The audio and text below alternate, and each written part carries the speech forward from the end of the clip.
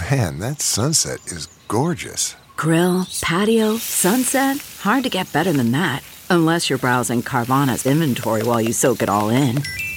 Oh, burger time. So sit back, get comfortable. Carvana's got thousands of cars under $20,000 just waiting for you. I could stay here forever. Carvana, where car buying meets comfort meets convenience. Download the app or visit Carvana.com today.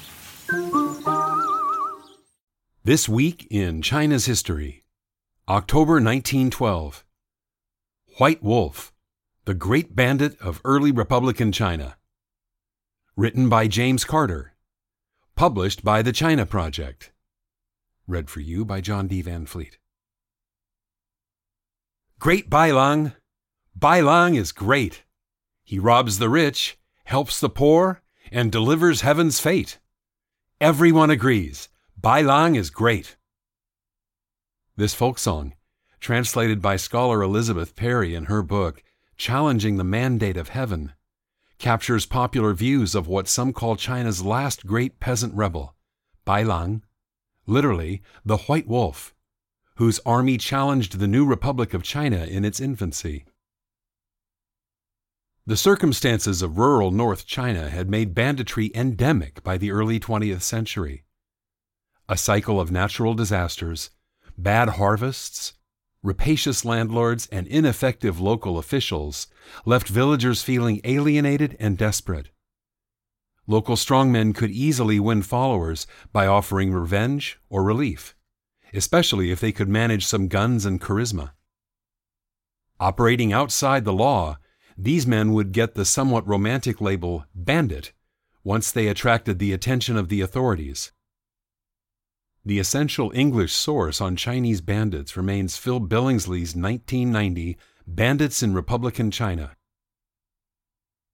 The Republic promised to sweep away China's feudal system, empowering the weak and turning an ossified social system on its head. But in rural Henan province, villagers grew impatient with the pace of change as their cycle of misery showed little signs of relenting. If anything, 1912 was even worse than usual, as drought and flood alternated with grim irony. The ranks of the disaffected swelled, and provincial authorities, struggling already to implement a new government, now faced a surge of banditry that threatened to undo the new republic before it had even begun. Facing this threat, the authorities turned to what Perry terms an age-old tactic of Chinese rulers, offering the bandit leaders office and rank in the new government in return for renouncing their rebellious ways. Local officials promised not only positions in government, but cash money if the brigands would give up their criminal ways. 18 men accepted the bribes and turned up in Lushan, expecting riches and recognition in return for their surrender. Instead, Perry writes, quote, "The government turned on the surrendering chieftains and executed all of them on October 18, 1912. End quote. If Bailang had been more prominent, he might not have survived the Red Wedding at Lushan. Instead, with most of his competitors dead, Bailang attracted the disaffected and desperate to his cause. He had just a few dozen men under his command early in 1912. By the end of the year, he had more than 600, based in the natural fortress of a gorge near Lushan. Within 2 years, his army had grown to 10,000 or more. The White Wolf's origin, the Western press couldn't resist using the translation of his name once he achieved international notoriety, were unremarkable. Born in 1873 into a wealthy rural family, he had only one sibling, a sister, and perhaps this helped concentrate the family's resources to enable a private education, though Perry notes that he dropped out after a short time and was barely literate.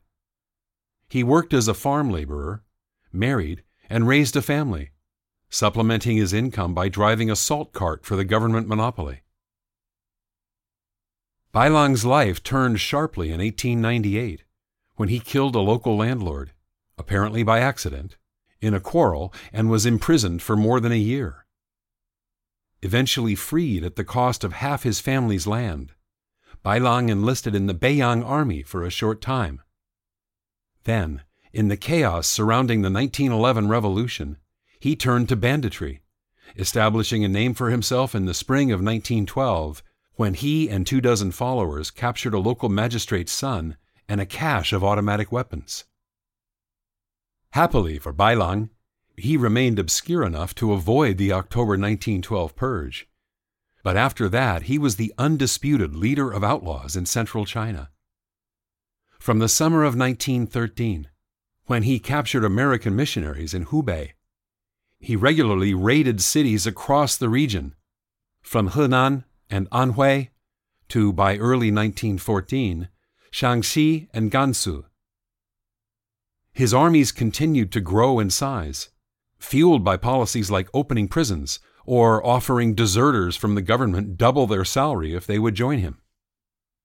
One press report from February 1914 asserted that 1,000 government soldiers had killed their commanding officers and deserted to the White Wolf.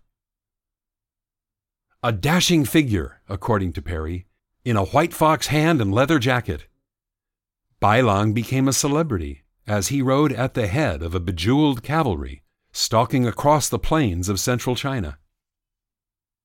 Accompanying this romantic image, Bailang gained a reputation as a Robin Hood figure, as the rhyme at the start of this piece suggests. Reports spread that Bailang stole and redistributed grain to help those suffering from famine, or that he showered the streets of a town with copper coins that he had stolen.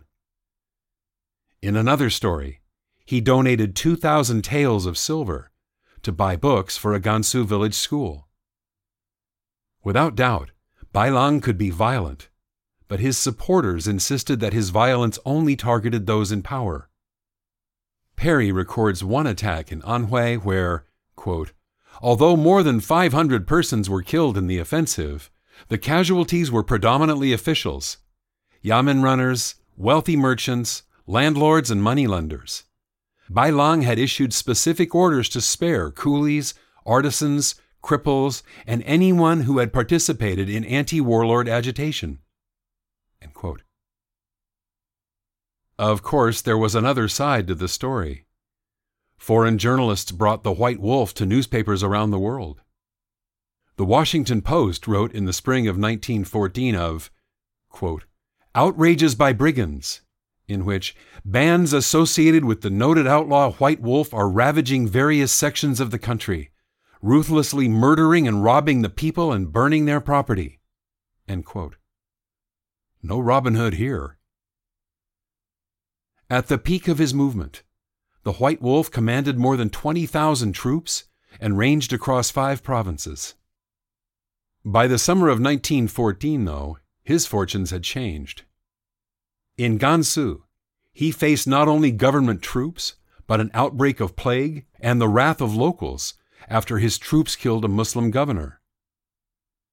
The anti-Muslim actions of Bailang's forces were constant, peaking with a massacre in Taozhou, Gansu, that galvanized local resistance to him.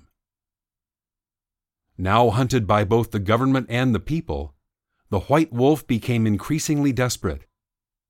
He rejected proposals from his advisors that he, A, declare himself emperor of a new dynasty, or B, revive the recently fallen Qing. His troops differed over next steps, and his army splintered. It was back where the rebellion started, in the hills around Lushan, that it met its end.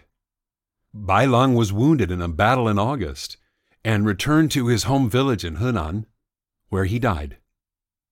In another version of the story, presented in the pages of Shanghai's North China Herald, quote, White Wolf and a few of his most faithful followers tried to escape disguised as farmers. Near Lushan, White Wolf was recognized and seized, and his head hacked off. End quote. Rumors of White Wolf's death were common, so it was not until his head was placed on a pole outside the Kaifeng city wall, where it was identified by his daughter, that the government declared itself finally rid of, In the words of the North China Herald, quote, "A common pest from whom China has suffered for far too long." End quote. Whether a common pest or China's Robin Hood, Bailang led the last of China's great peasant rebellions, taking China's republic to the brink.